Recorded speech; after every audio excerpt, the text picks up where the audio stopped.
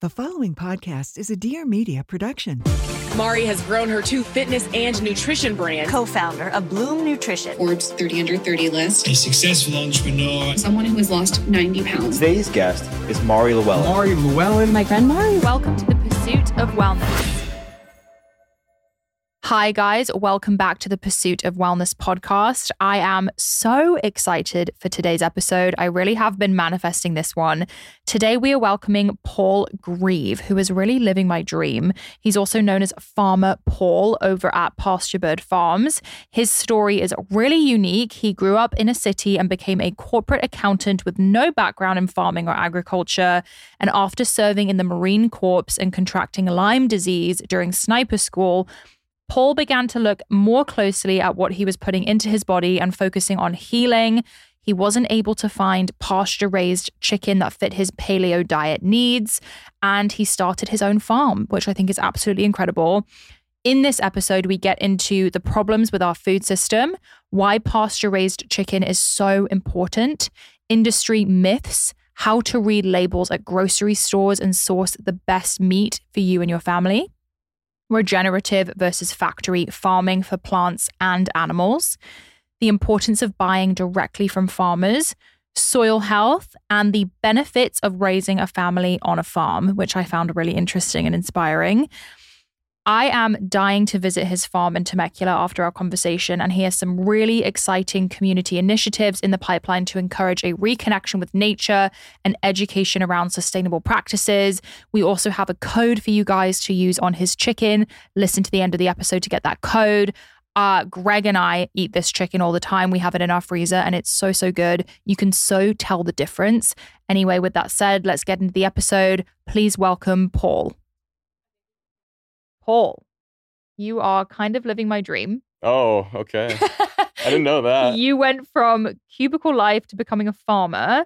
Everyone who listens to the show has heard me mention my dream of farming and having my own chickens. What you're doing is obviously at a much bigger scale, but I think what you and your company are doing is fantastic, and I can't wait to learn more. My husband and I have been ordering your products for a long time. So let's start from the beginning. How did you become a farmer? Oh, first of all, I appreciate you guys ordering and stuff. It means a lot. It was never part of the blueprint. I grew up as a downtown Seattle, city kid. No interest in food or farming at all. And I never thought I'd go down this route, But I went into the Marine Corps after college and I contracted Lyme disease during sniper school. Laying in the woods for 3 days straight, try not to move. And sure enough, it's the bullseye rash. And then it's brain fog and fatigue and just such weird health issues for a 22-year-old athlete. And pretty much paleo and CrossFit were starting to hit. This was 2007, 2008. And it started to get really popular. And I was like, there's no way that'll affect the way that I feel. Sure enough, 2 weeks into eating paleo, I felt like a kid again. Back pain was gone. I could breathe through my nose, I was like, oh my gosh. That was the first time I thought, okay, the food that you eat affects the way that you feel and the way you perform. And so I went to Iraq and came back, and our family was sort of just struggling to find good food. And my in-laws had a little 2-acre spot out in Temecula, which is a rural part of Southern California. And we were sort of just joking around about getting some chickens for the backyard like you do. And my brother-in-law, he just sort of disappeared from the room, came back about 10 minutes later, and he goes, hey, I just ordered 50 chickens. They're going to be here in 2 weeks, get ready. And we're like, no, we weren't serious about that. 50 is a strong start. It's a strong start. That's exactly. Really bold. The first birds arrived and we thought it would just be for our family, a little family hobby thing. My wife and I, we lived in Corona del Mar for forever, for 10 years. And so there was no moving out to Temecula.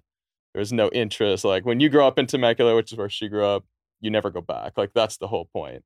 But sure enough, the business kind of got going and wait lists started and people were really excited about the product. So we sold out of the first 50 before my family could even try one.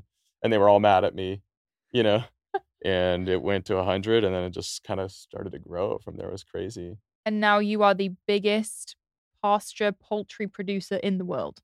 Yeah, but it sounds impressive on paper. Yeah, it does. But we're a tiny producer in the grand scheme of things because there's just not very many pasture producers out there. Right, which I definitely want to talk about. Yeah. Just to go back to Lyme disease for a second. Yeah.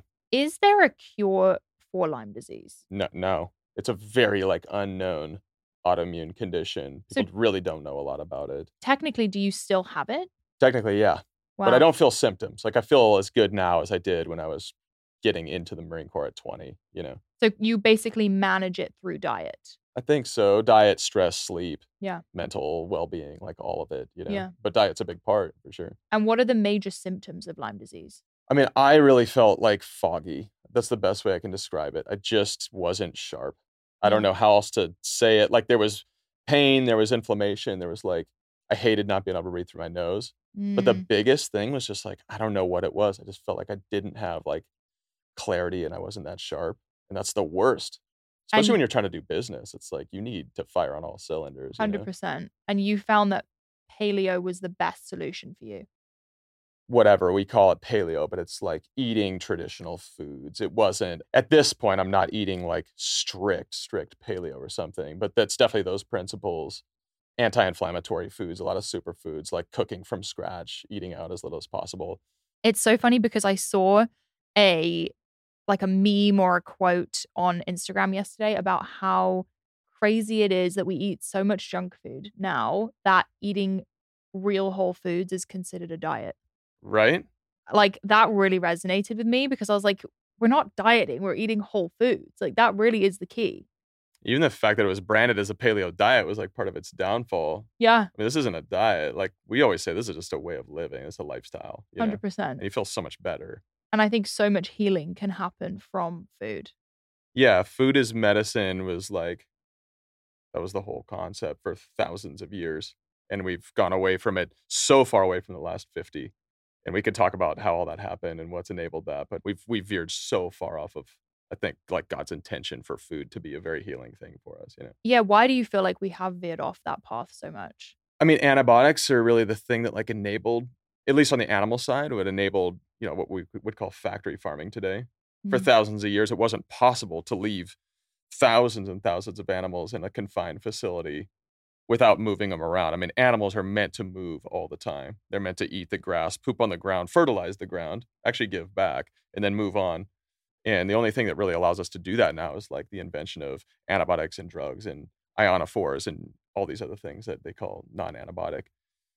It's good on the sense that like, okay, food has become like insanely cheap on a price per pound or a caloric basis. But I think it's actually gotten pretty expensive from like a nutrient density perspective. So it's just an area that we don't talk about much, but antibiotics were like the really big pivotal moment in the 1940s, 1950s when it enabled industry to pack tons of animals inside of a confined facility, you know. So that's the main role of antibiotics in food is to prevent them getting sick because they're so close together. Yeah, most of it's prophylactic in the industry. Most antibiotics are not used as like, oh, this flock is sick, now we're going to treat it.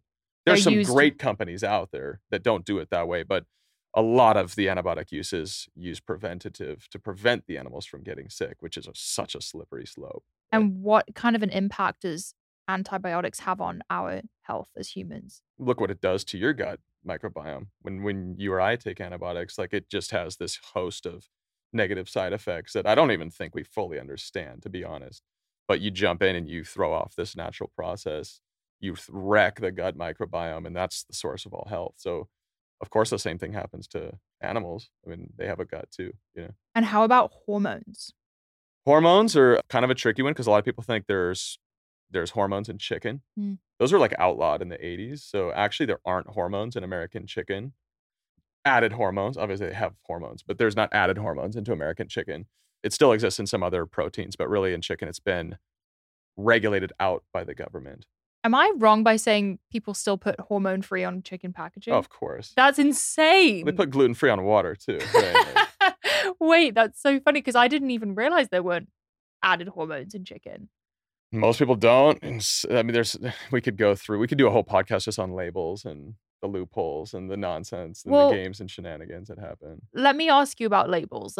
How does the average person listening to this podcast go into a grocery store and look at a label and know they're getting good chicken? They don't. It's like not a thing. What would you recommend that they look for? I mean, if you're serious about this, I think we were talking about this offline before, but you got to go find individual farms and buy direct. Yeah. That's the only way. Like in 2023, when we're recording this, that's the only trusted source. Even the best retailers and grocers, there's not a single one that I would say you can walk in and blindly just buy their proteins. Yeah. And It doesn't exist. You just told me even Erewhon or Whole Foods. Two companies I have a ton of respect for. Yeah. They don't have it all figured out. I think they'd be the first ones to tell you that. They're trying to offer things at different levels for different consumers, which I've come to appreciate. I hated it for like the first 3 years. I was like, no, it's pasture-raised, organic, regenerative, or nothing, But there's different budgets and different realities and different time commitments and stuff like that. So I think that they're offering things at different levels, but don't think that you can walk into even Erewhon and get pasture-raised, regenerative, and organic. Like, it just doesn't exist, I really think that grocery shopping is moving towards online ordering, because myself and my husband, I was telling you, if we want quality meat, which we always want, we order from farms. We order from you guys. We order from Force of Nature, White Oak Pastures. I really think that that's where the industry is shifting for people who are very conscious of where they're buying their meat from. I agree with you. And I also think it just speaks to the power of brand. And as much as, like, me as a farmer, I hate talking about brand because I'm like, that's stupid, fake, creative, all these people. But no, actually, it's really important. So for the last 20 years in the protein space, it's called attribute-based marketing. So it's like, is it grass-fed? Is it pasture-raised? Is it, organic? Is it free-range? Is it this and that? And that has dominated the space. But you're seeing it quickly with us, people like us in Force of Nature go back to, no, I want to buy from this brand because I know them and I trust them and I follow them on socials and I've been to a tour and like I know how they do things. So I trust and I want to buy it from this brand. I think you're going to see a shift back to that too. So yeah, online is going to explode.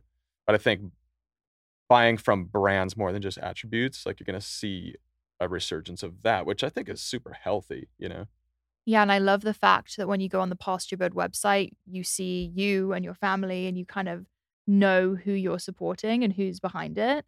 So I agree with you 100%.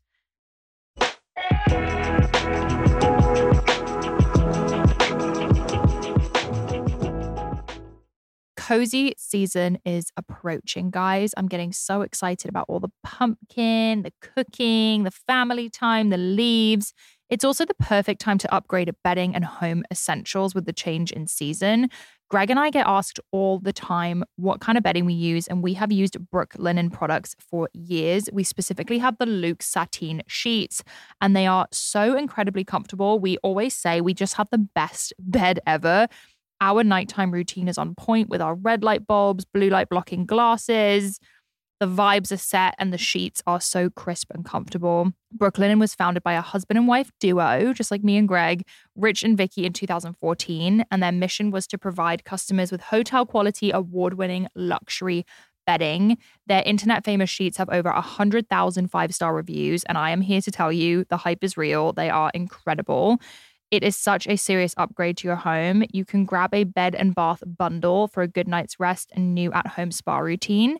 You can save up to 25% when bundling your new favorite home essentials. Experience the difference for yourself and check out Brooklinen's new fall collection. Visit in-store or online at brooklinen.com and use code POW, P-O-W, for $20 off your online order of $100 or more.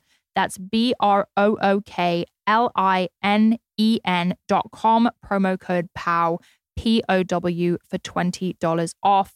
Highly recommend you guys check out these sheets. I have loved them for so long, and it's the perfect fall upgrade. The fall season is approaching, and I know so many of us have new purchases to make, whether that be a new closet item, a flight, groceries. It's such a busy time, and I know we are all focused on saving where we can, and that's where I found Ibotta. I think it's so incredible, and more people need to know about it. You can watch your cash back grow with each purchase. It gives you cash back on hundreds of grocery items, from produce to personal care to pantry goods, so you can make sure you're beating inflation no matter what you're purchasing. You can either link your loyalty account or upload your receipt after you shop and get cash back. It's that easy. The average Ibotta user earns $120 per year. That could cover the cost of an entire shopping trip, or you could use your cash back to buy that flight you've been eyeing, that game you've been dying to go to, or the fancy dinner you've been craving. Other apps give you points that don't amount to that much. With Ibotta, you get real cash back that you can cash out to your bank account, PayPal, or gift cards.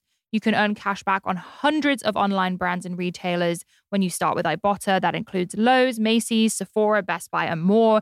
I know personally I will be using that on my Sephora purchases. I highly recommend you guys check this out, especially with the school season coming back. Right now, Ibotta is offering our listeners $5 just for trying Ibotta by using the code POW, P-O-W, when you register. Just go to the App Store or Google Play Store and download the free Ibotta app and use code POW, P-O-W. That's I-B-O-T-T-A in the Google Play or App Store and use code POW, P-O-W.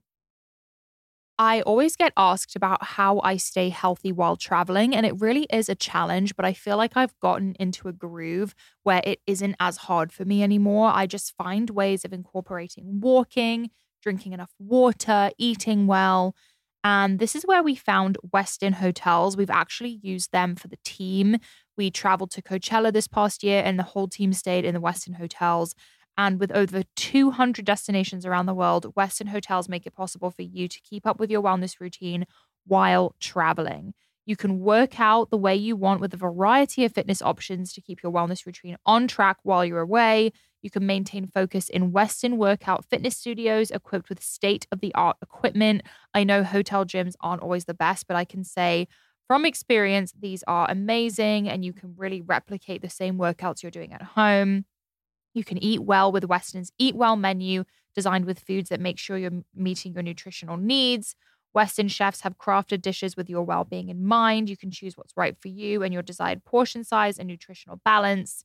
And most importantly, in my opinion, you can sleep well and recharge your body and mind with restorative sleep in Westin's renowned Heavenly Bed. I think sleep absolutely affects everything else, and making sure we're sleeping well while traveling is super important as well.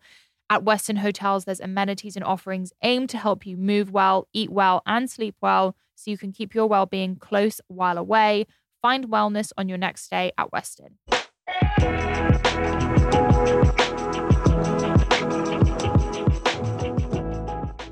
Let's go back to basics for a minute. Why is pasture-raised chicken so important? Yeah, I mean, pasture-raised has to do with the environment that the birds live in. Some people think the diet means that all they eat is pasture, nothing else. That's actually not true. That's like a myth that we try to be very clear about and debunk. Ruminant animals like cattle can have 100% of their diet come from pasture alone. That's super cool. Chickens and monogastric animals like chickens and pigs, they can't survive on just pasture, so they need to be supplemented.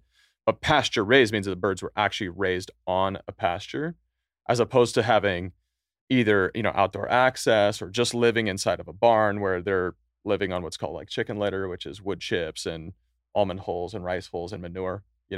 In pasture raised, we use mobile coops. So we're not the only ones doing this. It's a huge trend in the US. Every single day, the birds are living in what's called like a portable shade structure. They have grass under their feet. It's very fresh. It smells good and it's clean, but that system has to be mobile. So every single day, 365 days a year, that thing moves itself or gets pulled by a tractor to a new spot. So the birds are always in a clean, fresh environment. And it's almost like the invention of modern plumbing, So they're like moving away from their manure. It allows that manure to be the best fertilizer in the world, but then it gives them like this extremely clean environment to live in and day out. That's also a big part of their diet. They're eating grasses, bugs, worms, flowers, seeds, weeds, like whatever they can find in the pasture. Scorpion, we just saw, we had like a cool video from one of our farmers, a chicken just devouring a scorpion. No way, and it wouldn't die from that. No, it ate the scorpion. I mean, chickens are like little T-Rex monsters. I mean, they're like savage animals, So they're crazy. So being classified as pasture raised, you need to be on a pasture. Are there any other boxes you need to check? Okay, so here's a really sad thing about pasture raised. It's not regulated at all. I was going to ask, are any companies claiming pasture raised that aren't? Yes. Okay. 90% of what's out there in the world right now is like what we call pasture posers or fake pasture raised, where it's a free range barn. So what free range actually means, a free range barn is it's a conventional stationary grow house, 20,000, 24,000 birds, where the doors open up and the birds technically have access to go outside. sounds great to like the average person that's never had chickens before. But for the people, anybody that's had chickens, they're like, well, we know chickens want to stay close to the food, water, shade, and their friends. Right. So you can open the doors, but the reality is the birds aren't going out there a ton. Maybe they go out. Some of the good producers will get the birds out, 4 or 5% of their life. That's considered really good. To me, that's not pasture raised. 4% of the animal's life spent outside, maybe a quarter of that on a pasture. It's not raising an animal on pasture, So for us, we're saying pasture raised means that animal had to actually spend the majority of its life on pasture, living on pasture, foraging, doing all that stuff. But that's not the requirement right now. I'm not going to throw individual companies like under the bus, but companies that you would absolutely know. It's really sad because it's like you have hardworking, well-intentioned, conscious consumers try to do the best for their family, and they're being just like duped by garbage labeling, loopholes. I immediately think of eggs because I think everyone's talking about pasture-raised eggs and how important it is to get your pasture-raised eggs, and they really use that labeling to get you. And I'm questioning now whether it's actually pasture-raised. You tell me. You spent a lot of time in the Northeast. Yeah. It's January. You're in Philly, right? You have 24,000 birds in a confinement house. They're going to open that door up to 2 feet of snow. Are those birds going to just randomly wander out there? Like, no chance, So no one's checking. Not at all. Even if they did, they would say, well, it met the standard because they did have access. They had access to go outside. They're not going to go out because it's, -10 and there's no food or water out there and no shade. It's like the opposite of what a chicken would ever want to do. But technically, it checks the box. They had access to the outdoor. 108 square feet, of access. So why aren't these farmers doing it the right way? Because it's expensive? Well, it's expensive. It's just it takes a totally different production model. Like every house that we have has to be mobile, built on wheels with 100% solar power because we're off grid. We're out in these like remote locations in Georgia for the most part, where you're not going to run a power cord out to like drive a 7,000 square foot shade structure. So they would have to completely redo their production process, and it's just like not realistic. Sadly, you've grown a business, that like scale is really important and being able to quickly scale. To have to build every house from scratch is like the opposite of scalability. They want to just be able to take these free range houses that already exist, slap a couple doors on them, and slap a new label on it. Like that's much more scalable, But I think it's really disingenuous. It disappoints me. Even if it's legal, it still disappoints me that they do it, How much less nutrient dense is a chicken from a farm like that versus a bird from PastureBird? I mean, we've done our own analysis. So what I would say is how much more are we? Same question, same answer, I guess. But when you look at like omega-3, 3 times higher are like pretty substantial, Vitamin A and E were both 50% higher. Saturated fat, 21% lower. You look at like NADH, that was 4 times higher. ATP was like 12 times higher. Vitamin B was like 8 times higher. And that's just because it's the diet, it's the lifestyle. These birds have a fresh green salad bar every single day. That's fun. They're up, they're walking around, they're exercising, they're moving. Like it's an athlete versus a couch potato. Right. So it's not surprising that it has a different nutrient profile, I feel like chicken is a little notorious for being the least nutrient dense meat, but I just wonder if that's because the average chicken is farmed this way. Yeah, I mean, when we compare it to like grass-fed beef, especially, pasture-raised, true grass-fed beef, you get a different nutritional profile. Like I would contend that wild game is the healthiest, moving into like pasture-raised red meat, moving into like monogastric next, because they still have, it's non-GMO and it's locally milled and it's all great, but they still eat a good amount of like corn and soybeans. Now, a chicken can handle corn and soybeans a lot better than I can because they have what's called a gizzard. The gizzard's like a special organ inside of the chicken that actually takes grains. It sprouts the grains, it stone grinds them inside of their body to make them nutritionally available to their system. And actually chickens and pigs would eat grains in the wild. So it's completely different than like a ruminant eating grains, which is toxic to their system, But yeah, I think you get a different nutritional profile. I would put chicken, even though I do chicken like for a living, I would still put it third on the list. I would always go wild game first, including fish. And then I would go like red meat next. And then I would say chicken after that. But still, chicken's the most eaten protein in the US now. Yeah. So we need to do our best to like make it as good as we can. 100%. Do you think that this farming style is unique to the US? Like, how are they doing it, let's say in the UK or in Europe? Yeah, no, actually, pasture poultry came from the UK in like the 1930s. There's rad old black and white photos of it. Almost looks like these like hand wagons, and there would be, I don't know, 20 birds in each one, and they would actually lift with a big front wheel, and they would like push it forward and set it back down. Wow. Because chickens do need protection from predators. That's another huge one. Yeah. White Oak Pastures, I know you're familiar with them. Company I like really respect. They've been through it with bald eagles and foxes and wild pigs and neighbor dogs, and everything wants to eat chicken. So in these old British coops, it would be like, 4 walls but no floor. So the birds are living on pasture, but they're protected from predators. They lift up this like shade structure, they move it forward and they drop it down. So technically I would say pasture poultry probably originated way before that, even on a non-farmed kind of basis, but it came from the UK. That's amazing. And just in regenerative ag in general, I mean, US trails, we don't lead in regenerative. Like Europe, especially kind of the Netherlands and like I would say Scandinavia is really, really aggressive in figuring out regenerative. There's a lot that we kind of look to. And then before that, like we always say, the indigenous people had the original regenerative system. I mean, they didn't have inputs. They had no external synthetic fertilizer. They had no antibiotics to keep animals alive. So guess what? Like their whole system had to be regenerative by design. So I think that there's so many good examples. Like we're not inventing something. Yeah. Let's talk about regenerative farming. So what is regenerative farming? Like what is the most basic definition? Did you leave it better than you found it? That's what I would say it is. Did you leave the land better than you found it? Like when we went camping with my dad growing up, it was always like, all right, here's the rule. We're going to leave the campsite cleaner than we found it, And that's the same idea. Like when we come onto land, the context of American ag is you're almost just like extracting and pulling out whatever you can out of soil and out of land and trying to make as much short-term profit as you can. And that's a really sad way to look at like a relationship with nature to me. Yeah. Really depressing. I would never be interested in farming in that way. Regenerative is like, after you're done, 10 years, 20 years, 100 years down the road, is that land more fertile?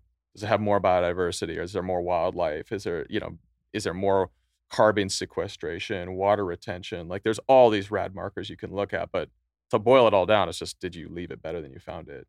How did you guys find your land in Temecula? What was the state of it when you found it? So we were on a 50-year potato field.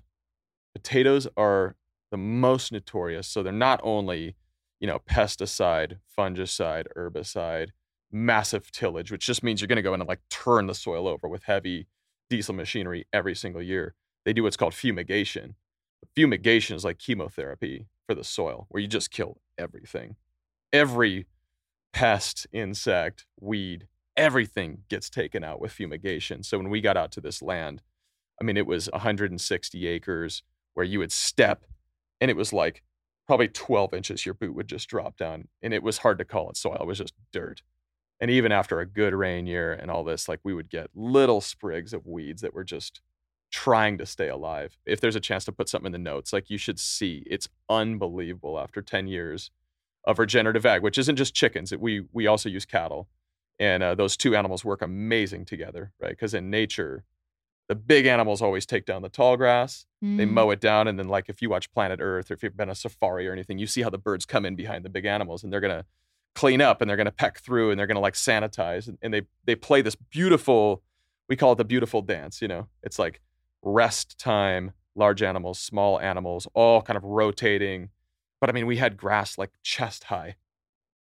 Unbelievable biodiversity, 36 different species of like grasses and wildflowers and clover and bald eagles returned to the land and deer were out there. And it was like, this place is like paradise, all from 10 years of animals, which people think animals, and maybe rightfully so, like people think that animals are just how little harm can we do with animals? That's their context. And it's like, no. That's like not the design. It's how much good can we do with animals if we manage them the right way, How did you even begin to go from that barren potato field land to what you have now?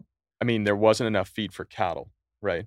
So that's where chickens come in. That's such a cool opportunity for chicken because we have this supplemental feed and we can move them every single day. They put down a lot of manure, right? Every chicken puts down 2.5 pounds of manure in their life. That's a lot. If you multiply that by 50, 100, 500,000 chickens, like you're putting down so much free fertilizer. So they're pooping 2.5 pounds per chicken. Wow. It's crazy. We talk so much about poop, so I just get used to it. But like poop is the original fertilizer, you know? Yeah. It's better than anything Monsanto's been able to figure out, you know? And it's unbelievable in N, P, and K, which are all the things that you need to live. And so the chickens get on there, the land is barren, you start rotating them through. Sure enough, a year later, it rains, and you start to see like double the plant life pop up. And then 2 years, now you have like a stand of grass. Well, guess what? You have two options now because chickens don't like really tall grass. So you can either come out with your diesel, you know, your tractor and mow it down to where the chickens like it, or common sense would say like you bring in the ruminant animals now. And then you get this even crazier cycle of like, now you have two animals fertilizing the land. The cows not only fertilize, they're 1,000, 1,200 pounds. So they're like using their hooves and trampling and disturbing the land and waking up this seed bank. And so you just get this like crazy compounding effect. And that's where I would say, at the end of the day, regenerative is just so fun to be part of. When you're out there and that's your office and you get to watch nature at work day by day, and it's not degrading, it's like healing year over year. You get to sit there and watch it go. It's like the most fun job in the world, you know? That must be so rewarding and such a fulfilling feeling to see what you've done with this land. Yeah, and it's not me. I mean, it was not my idea. This is not my thing. I mean, I would say God designed things this way. Mother Nature evolved this way. All we're doing is tapping into the way things were meant to be from the start. So it's like all the credit to my team and all the people that were like involved in it. But at the end of the day, we're just watching nature do its thing, you know, and it's beautiful. I think I saw or heard a study about farmers' mental health being significantly better than someone, you know, in an office job. That's so interesting. Would you agree with that? I don't know. I would say regenerative farmers, definitely some of the happiest people I've ever talked to and just most grounded people I've ever talked to as well. We've laid on enormous like pressure, debt, and expectation on conventional industrial ag. I don't know if that would be the stat for folks in that world. I think the highest suicide rate in the world within farming is in Indian farmers because it's just this tough thing where it's get big or get out. And they're constantly up against the bank, debt up to their eyeballs, losing the farm. It's being consolidated. And you see some of the same things happen in the US. I don't know about suicide, but it's just very sad when you're the generation that can't keep the family farm going. And maybe you're 6th, 7th generation. I mean, the pressure, like you and I won't ever understand it. You know, I was first generation. I don't have to contend with that or worry about that. But I can only imagine after 7 generations, you're the one that let the farm go and it gets rolled up into one of the big boys and it's just like gets planted into corn and soybeans just like everything else. And it's got to be pretty sad. And then it's the pressure of these houses with all these animals and it's like it's managed down to the single digit degree, you know. It's like, whoa, why is your poultry house at 83 degrees? It should be 84. What are you doing? It's like I don't have a context to understand how stressful that must be. Yeah. Because for us it's just working with nature. And I'm not saying it's not stressful, it is, but it's just a different context when you're trying to look at Mother Nature as the model and then as closely replicate that as possible versus trying to squeeze nature into your context. And that just seems like, I don't envy that. I would never do farming that way. All the respect to the people that do it, I would not be interested in doing it that way, you know? Yeah, it seems like a very taxing job to have.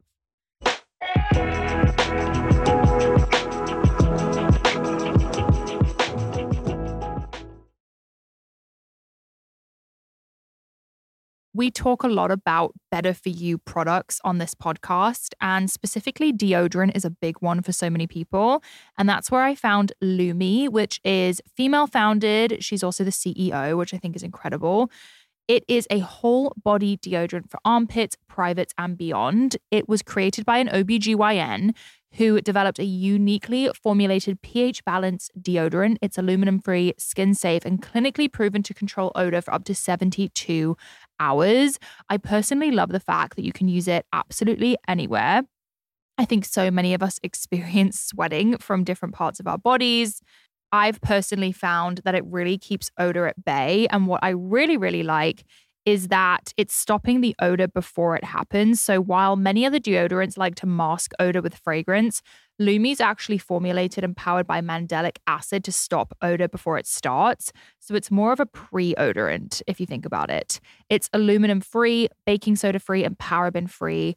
pH balance, so you can use it below the belt. They have a ton of fresh, bright fragrances. I really like the Clean Tangerine. Choose from a variety of fresh, bright scents. I like the Clean Tangerine. They also have lavender sage or toasted coconut. Lumi's starter pack is perfect for new customers. It comes with a solid stick deodorant, cream tube deodorant, and 2 free products of your choice, like a mini body wash or deodorant wipes, and free shipping. As a special offer for listeners, new customers get $5 off a Lumi starter pack with code POW, P-O-W, at lumideodorant.com. That equates to over 40% off your starter pack when you visit lumideodorant.com and use code POW, P-O-W. We have so many conversations on this podcast about fertility. I recently had Dr. Gadir on the show, and it was shocking how many people are struggling with infertility. And I think one of the biggest issues is that we just don't know whether we are fertile or not. And that's where modern fertility comes in. Did you know 1 out of 8 couples struggle with infertility? That is a staggering statistic, and it's one that most people don't know or aren't ready to talk about. We need good data and information about our bodies in order to make informed decisions and have conversations with doctors.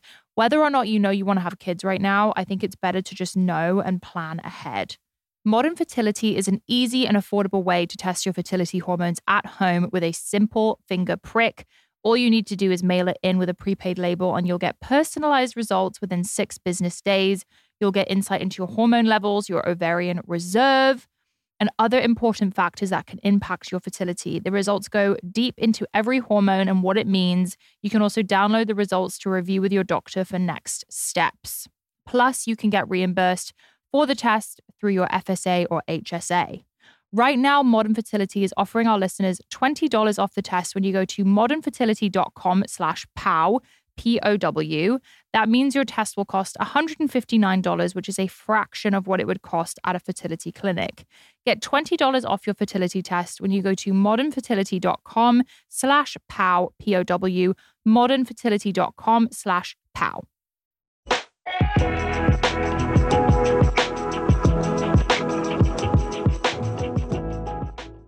We have had a lot of animal-based guests on the show. I think I told you about Paul Saladino, and have had a lot of discussions about the environmental impact of a meat eater versus someone who's vegan. Do you think that the concept, if we want to do better by the environment, we need to eat less meat, is accurate? Because I know that that's the consensus of a lot of America at the moment. I think we're shifting away from it, but I just want to see what you think. No, I mean, I would be on the same page, if not close to the same page as Paul on that one. I completely disagree with that. I think the idea that because we eat less meat means that we're doing something better for the environment is just absurdly wrong. If you look at the numbers and you look at the stats, we need to eat less degenerative food. Like, I'll agree with you on that. I mean, but just because you don't eat, a steak doesn't mean you are eating a good plant that was grown in a good way either. But look at the way that plants are grown in the U.S. It's as bad, if not worse, than the animals are grown. And I'm not saying the animals are grown great either. Like, we have a huge problem food system wide that we need to fix. And to me, it's just about eat more regenerative food. Mm-hmm. And actually, the beautiful thing with the design is that plants feed animals and animals actually feed plants. And so I think that there's actually this future of food that I'm really hopeful and optimistic for, which is the integration of plants and animals, reintegration. All that we've done in this country is we've completely separated the two. So it's like, all right, animals go here in their little house, and then plants go here in their little house. And synthetic chemicals have to make up for the antibiotics on this side and the fertilizer, which is really just an antibiotic on the plant side. And if you look at the way nature's designed, that's not what it was meant to be at all. And it comes back to movement and rotation and heavy impact by animals for a short amount of time and then a long rest period after that. So another project that we're working on, which is really cool, is we call it the permaculture orchard. And so it's like 30 acres of trees, and the animals actually graze through these you pick trees. And it's like they're providing the pest management, they're providing the fertility, but then you're also able to like harvest food off of these trees. And so, yeah, it's not like large scale. You're not going to see those products in the grocery store necessarily. Like that's the future of food. Right. In my opinion, it's the reintegration of plants and animals together. So a majority of plants at the grocery store are being factory farmed as well. 100%. Yeah. Wow. And what does that look like? How do you factory farm a plant? So first thing you're going to do is you're going to come in and till the land, which is like that's where you release all the carbon. That's like where all the environmental damage comes from growing annual plants and vegetables. Like you garden it all, you know that in the start of the year, you're going to basically come up and disturb all that soil and scratch it all up and get it ready to plant, which means killing everything, just right there. Then you're going to put your seeds in. Well, then it's going to need synthetic inputs and probably weed control too. So you're not only like synthetic fertilizer to get the plants to actually grow because the soil might be dead. You're also going to need like synthetic weed control. Is that like glyphosate or something of that nature? That's exactly what glyphosate is. So glyphosate, all that means is they've developed these seeds that you can spray a special spray on them and it'll kill everything except for that plant. That's pretty gnarly. We talk a lot about glyphosate on the show and how it's on oatmeal, it's on a lot of what we're eating and the impacts that could be having on our gut. Yeah, and it's one of those things that they'll tell you, oh, well, there's no conclusive research that says it's bad. It's like, okay, like show me the conclusive research that says it's good, Mm-hmm. And good luck. Because I'm sketched out by glyphosate. I avoid it at all costs. And to me, it just goes back to this like fundamental problem that we don't have animals feeding plants. That's who's supposed to feed all these plants. So one thing that we're doing on PastureBird, which is really fun, we get to go on to, we've been on hay fields, we've been on cotton fields, we've been on peanut fields, on corn fields, on wheat fields. And after they've harvested their crop, we'll put chickens on there. Instead of like spraying it with, synthetic fertilizer or anything, we'll put chickens on there. We'll grow a pasture 2 or 3 years. We'll take that soil from like less than 1% organic matter up to like 3-4%, which doesn't sound like a lot, but it's really healthy soil at that point. Then we'll get off and we'll go to a new spot. Well, that farmer comes back and then they can plant their peanuts or their wheat or whatever they want to do in that like really healthy soil. And so it's this like large scale integration of plants and animals that I really think if it's not the future, then I'm scared for what the future is. You know? So if you want to be a more environmentally conscious person, it's really about knowing where your food is coming from and the environment it was raised in. Yeah, just don't fall for the thing that you're doing something right by plants or animals by eating less meat. Because think about animals. So I was just talking to somebody about this the other day. A single application of pesticide, right? It kills billions of animals. Unless you think a cow is somehow more important than a caterpillar. I don't. Like, I think all animals are the same. Life is life. Like, it's all really important to me. So a pesticide is literally a poison. And what it does is it paralyzes the animal so that they are going to die of starvation. Like, that's what a pesticide does. And so it's not right by animals to not eat animals either. Like, I always say the most vegan diet in the world would be hunted wild game. Because veganism is like doing the least harm. Very noble, very honorable, but it's like that's the least harm in my opinion, Yeah. Being responsible for where you're actually getting your food from. Yeah, it's like one life. I mean, you take down one deer, you take down one like elk. I mean, that can feed hundreds of families for a long time. It's a lot of food from one life. We were talking about buying a whole cow. I've been hearing about people doing this where they'll actually split a cow with their friends or their family, and you'll each take a few cuts here, a few cuts there. That kind of seems like a really resourceful way of going about meat. It's just the way it was done for a long time. And I can't even tell you because that's the only way that we do beef. We harvest our own, and we have a family company, Primal Pastures, that does those like cow shares. So you can do a quarter, a half, or a whole, all pasture raised, all regenerative, all organic, like the highest quality. But what you do is you end up with like 100, 200 pounds of meat in your freezer, which sounds gnarly, especially if you live in a small place, you don't have a freezer or whatever, but it's literally the best feeling in the world when you walk out to your freezer and like, oh, what do I want to have for dinner tonight? And the cost savings alone is worth it, because you're getting, steaks and roasts and ground beef and bones for bone broth and the liver, and you're getting everything all like at the cost of less than you would pay for ground beef in the store. So it's like, to me, it's a no brainer. It's just, Again, not the most scalable. It's like nobody's really cracked the code on it. I mean, that's how people should buy beef for sure. Yeah, I think I'm going to try that. You should. I might need to I'll get help you. a deep freezer. Yeah. We'll bring one to you. Yeah, we I'll got you text you. covered. We're going All to right. figure that out. So why is soil health so important, and what does healthy soil look like? This is a great question because I think a lot of farmers have it wrong.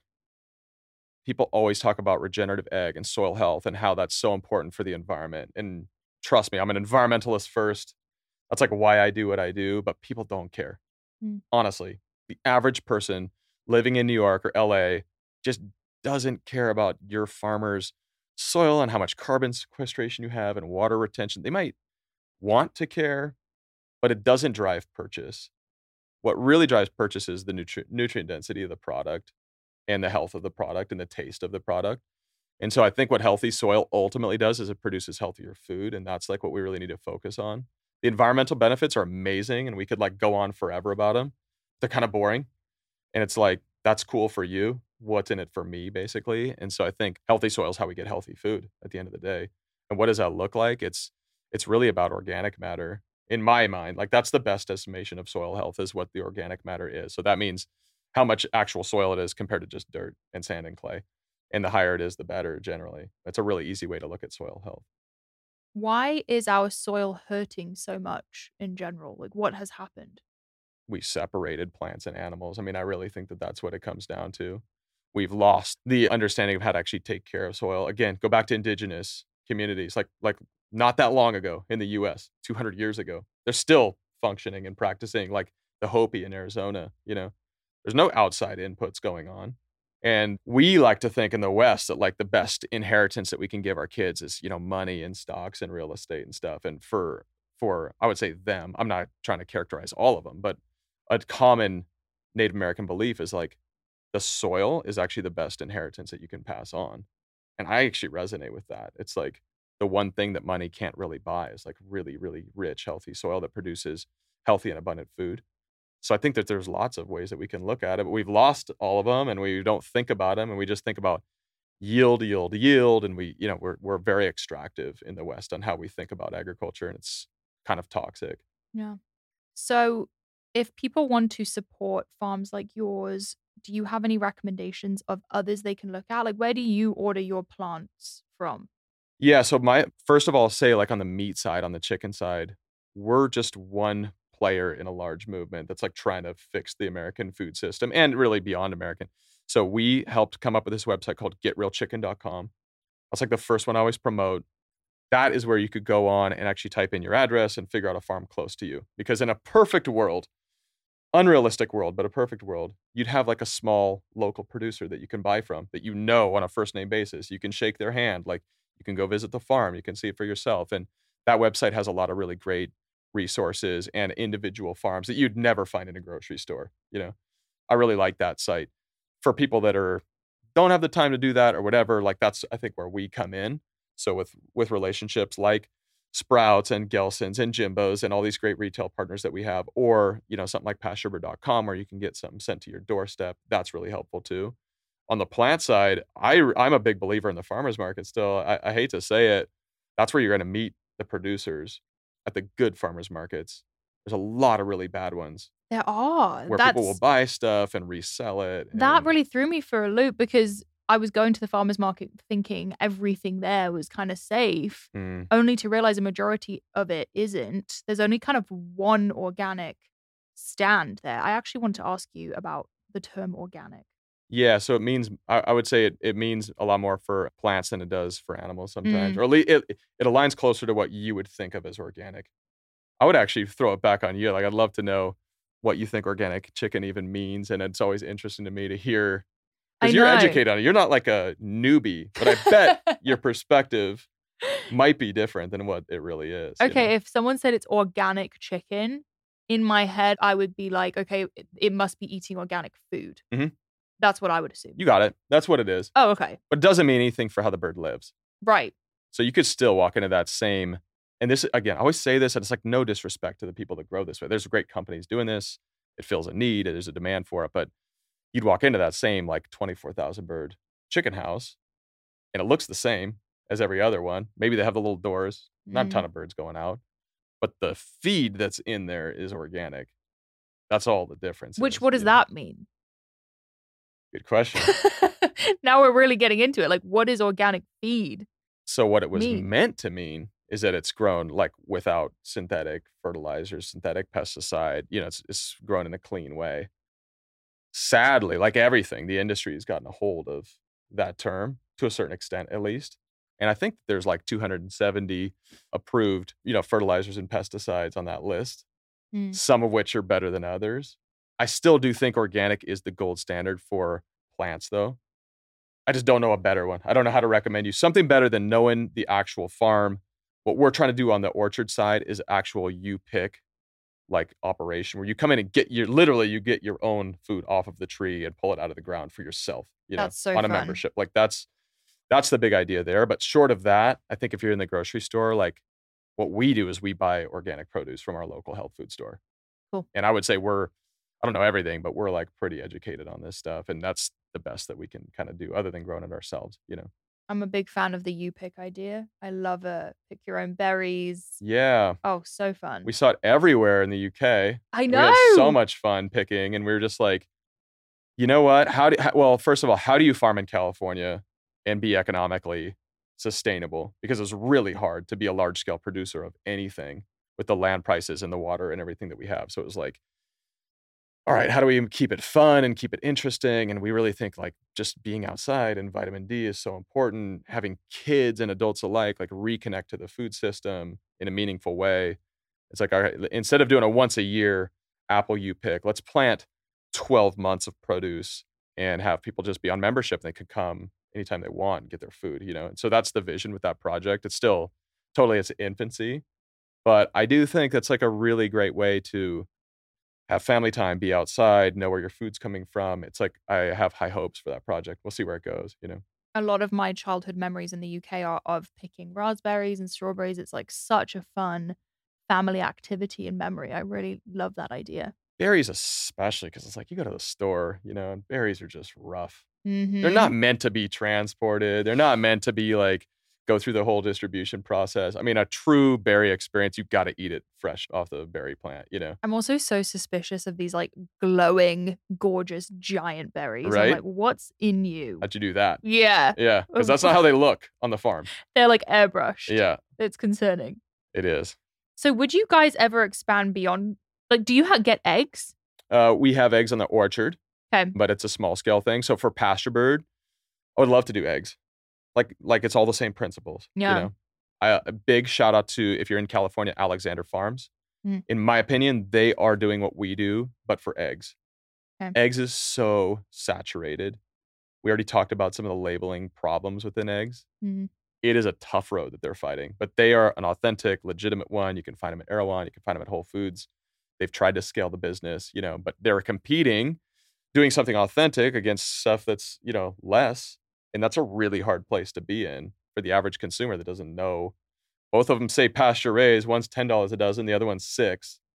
What's the catch, But check out Alexander. I think they do an amazing job. Really, really great family, great company. There's a market there, but I would rather see us go into some of the other like monogastrics. I think pork is so ripe to figure out, Beef it's almost like it's been done to a certain extent. You can find really good regenerative grass-fed beef if you look. Yep. For like 5 minutes, you'll find it, Mm-hmm. Chicken is really hard. Even harder, I would say, is pork, turkey. Like those are the proteins that I would love to see PastureBird figure out in the coming years, because I think that it's just hard to find in retail and even online. Yeah, pork would be awesome. Yeah. Like sausage, ribs. Exactly. Love that. Same. Love that idea. In your transition from corporate accounting to farming, were there any limiting beliefs you had to unlearn that surprised you in that shift? I don't want to say no, but the reason that question's hard to answer is because I didn't know that we were going to be doing this. It was meant to be a fun family hobby project, and it just kept unfolding. It was like, I felt like God just kept opening these windows. I'd be like, really? We're going to do 5,000 chickens, like at a time. Now we're doing 50,000 chickens at a time. Now we're doing 500,000. It's like mind blowing, So I never thought any of this was A, possible, but B, like even what I wanted to do. So it's hard to it's hard to answer that question. I can't think of like a good example of something where I was like, oh, I don't believe.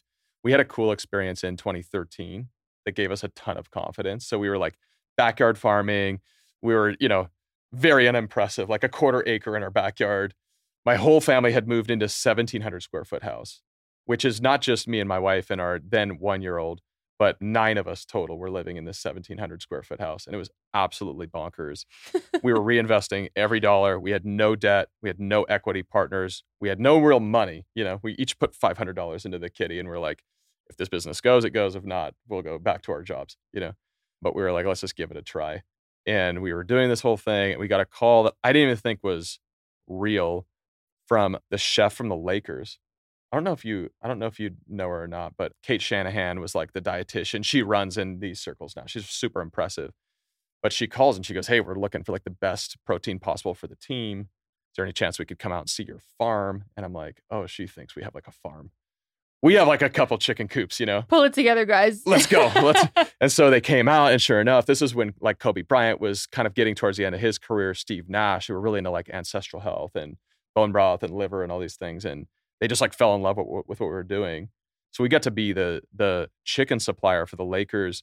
And then right after that, the Dodgers, Gabe Kapler, who's like the strength and conditioning coach there, was like, well, if the Lakers are doing it, we should do it. So we started being the protein supplier for both teams. And I was like, dude, that for a young business, it's not even a business, it's a hobby.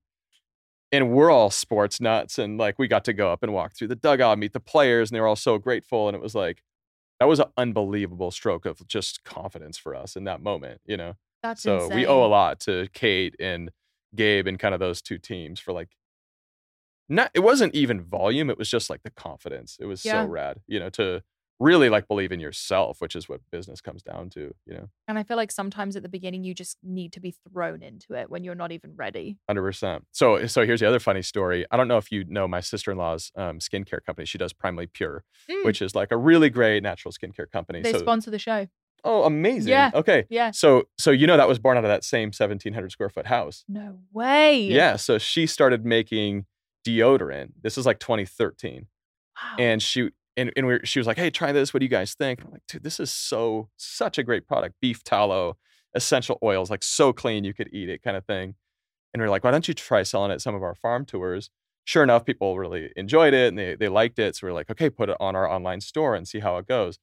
And, pretty much she goes from 10% of our store to like 25 to 50. And we're like, okay, go get your own website. You got to think. And she's grown into an unbelievable, natural skincare company. But it's like, it's born out of this like crucible, That's incredible. And I think that's what you're talking about. It's like, you just forced into it. You've got, 9 people and 1,700 square feet. It's like so tough. You're just like, I got to do something to get out of here. 100%. And I think good businesses are born there. I feel bad for my really rich friends that try to start a business. And I'm like, it doesn't matter if you fail. You're can't. Fine. I honestly feel bad in that situation. Or overfunded companies. I'm like, that makes it hard, I think. You have too many options. You I can't know. start from the top. You got to start from the bottom. I 100% agree with you. When myself and my husband started, we had no money. We had no help. It was just us. We were working out of our tiny attic in my dad's house. I think the best ideas are born from there. Yeah. And now that we've grown so much, I almost feel like there's so many options. And I know. it's just, I agree with you. You got to start out the mud. Forget who it was, but there was a cool quote the other day. It said, and this is back to like the parenting stuff. It was like, the best childhood is like parents that are broke but love you.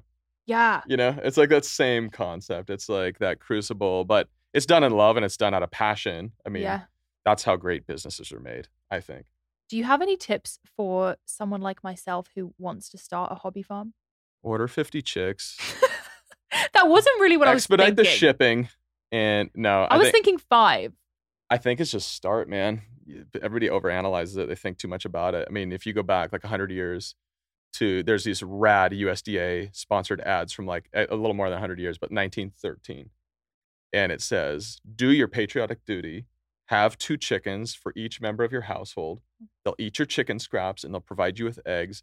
And it's an easy enough job that even like a 5-year-old can take care of it, It's like, man, we've really overcomplicated it. Like, it's just not that weird. It's not that crazy. It's not that complicated to get a couple chickens for your backyard. Yeah. And I get some people can't because you don't have a backyard. But even a small backyard, chickens are such a great like gateway drug. Just be careful, because then you'll have a guardian dog, then you'll have a pig, then you'll have like wanting to buy a cow, and then you'll be moving to Temecula and getting land. So it all waterfalls. But That's going to be me. I already know. I'm animal obsessed. it's not the worst thing that could happen to you. It's How pretty much fun. square footage do you actually need, let's say, 4 or 5 chickens?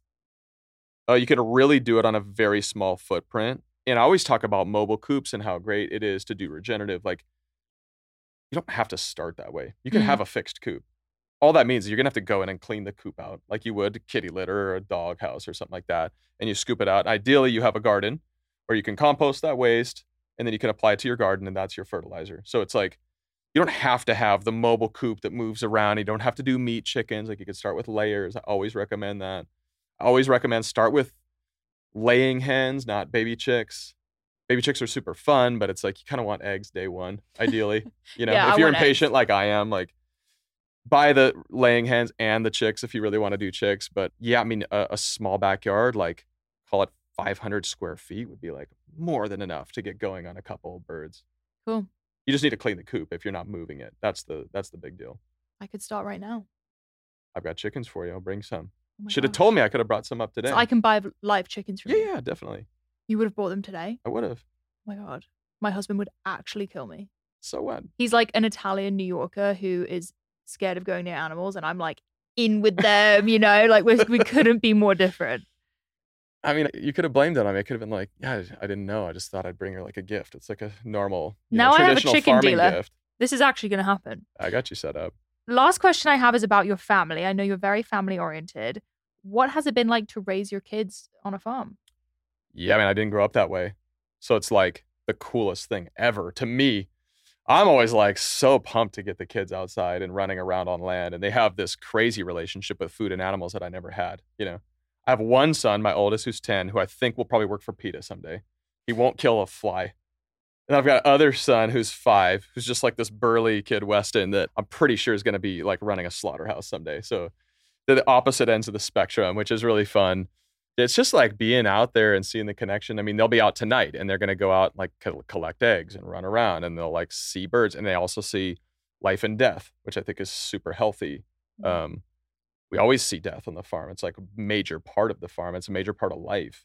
We also see like, we don't have to have the sex talk with our kids because it's like, oh, what are those cows doing?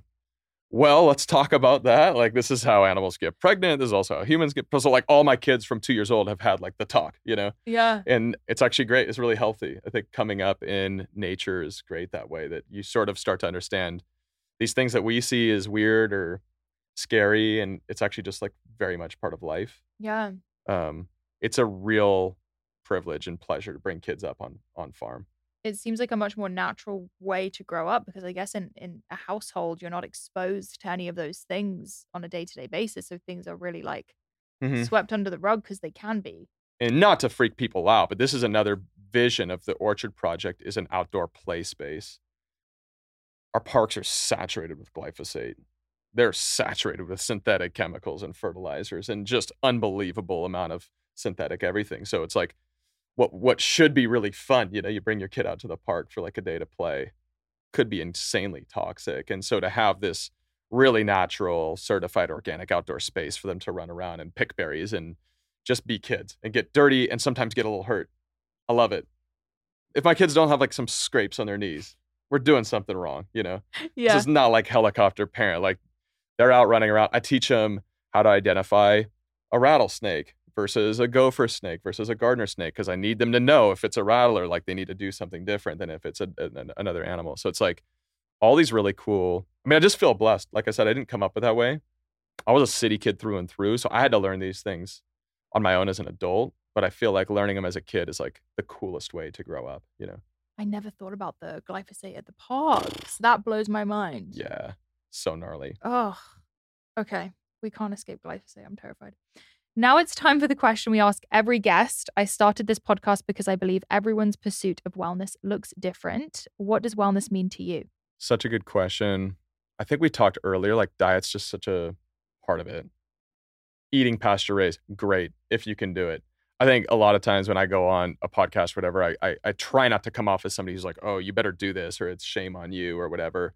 I mean, it's just about doing your best at the end of the day. So if your best is maybe you can afford pasture raised once a week, do it. Like start somewhere, you know? But I think wellness goes way beyond just what we put in our body. I mean, it comes back to, for us, it's really a focus and a prioritization of like God first, and our church is like so important to us and our community. And then it's like family after that. And like business actually falls like pretty low on that list. Not that it's not important. It's just that there's other things that are way more important to us. When we first started the business, one of the hardest things, my wife and I loved to travel. And it was like, well, farming's not going to work because you're stuck on farm doing chores twice a day. One of the beautiful things is like, as the business has grown, I've been able to hire a lot of that out. And it's like, I don't have to be there anymore all the time. So travel's really, really high up on our list. And it's like, we feel like we can live somewhere like rural Temecula because we're able to, get out of Temecula all the time, and really trying to raise our kids like with an international mindset, and that there's a lot more to the world than just our little small town. And I see that in LA too, because I spend a lot of time here. It's like we easily get sucked into LA being the whole world. And it's just not. There's so much stuff going on and so many other things to go see. And so I think travel's been super important. And we were really keen on traveling before kids, but then traveling with all 4 kids and just loading them up on a plane. I mean, the amount of time we realized my son, who's 10, has been in more countries than states so far. He's been to like 30 countries or something. And I think just raising the kids internationally, and like the day of being able to do some remote stuff and Airbnb. We spent a month in Italy 2 years ago, and we were able to spend like a month in the UK last year in the summer, and doing that longer form traveling really is like a wellness thing for our family.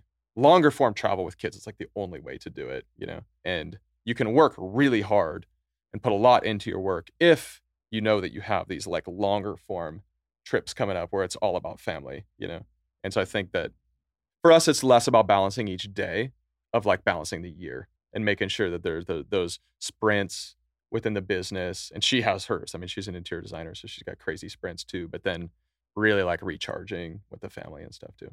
It's really refreshing to hear someone with a successful business say it's third on the totem pole, because I think, as a business owner, I completely hear where you're coming from. And for a while, the business does have to be number one, but I think there's a way to be successful and prioritize family and personal life and travel and all of those things. And also love the long-term stay concept. I really want to do that.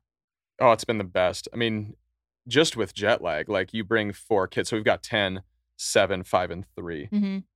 You're going to fly to Europe. I mean, it's like 3 days before we're even functioning and like normal. These kids they can't just fall asleep on the plane like we can. I mean, it takes a little bit. So for us, the month or even like 5 to 6 weeks, which feels crazy from an American, like you go to Australia, you go to UK, really anywhere else in the world, they all know how to like holiday way better than we do. We think like a 10-day trip is sick, in the US. We're like, oh my gosh, 10 days. That's not even vacation yet. And it really takes a couple weeks to even snap out of the whole like running a business mindset and just chill out. So I think it's super healthy. We always say it takes us a minimum of a week to stop being anxious about being away from the business. It's so interesting. Yeah. So then what's a 10-day trip do for you? I mean, we very rarely do it. I'm hoping we start doing it soon. But a 10-day trip by the end, I feel like a completely different person, especially in Europe. I'm not a big like beach sitting person, but when I'm in Europe, I feel like immersing in that culture. You can't be in a rush. Mm-hmm. You can't get your coffee to go. I know. You got to sit and enjoy. And I feel like by the end, I start questioning the way I live my life. So we're at the end of this summer. We've traveled for a month the last 2 summers, but then this summer we didn't. And both my wife and I are like, ooh, we like feel it. Itchy. Oh, the kids are going back to school now. And it's like I'm taking my son to South Africa for a couple weeks in September, but it's not like a family trip, so it's a little bit different. But we're both like, did we miss the boat a little bit on like this good family recharge? Because you go back into the school year once you have kids and it's kind of like all systems go. So we'll definitely need to make something happen for next year. Yeah. Where can people find PastureBird online? So PastureBird.com is where we do everything. And that's nationwide home delivery. And we're really proud of that program. It's really great. But like I said, I'd rather have you go find like local if you can. It's just not a lot available. So check out PastureBird.com if you want like a rad box shipped direct to your house. Amazing. And you guys have a code, actually. If you want 10% off PastureBird, you can use code POW, P-O-W. Paul, thank you so much for coming on. Oh, thanks for having me. It was fun. Thank you for listening to today's episode. Go comment on my last Instagram at Mari Llewellyn with the guest you want to see next. I'll be picking one person from the comments to send our Bloom Greens to. Make sure you hit follow so you never miss my weekly episodes. If you enjoyed the conversation, be sure to share and leave a review. See you next week.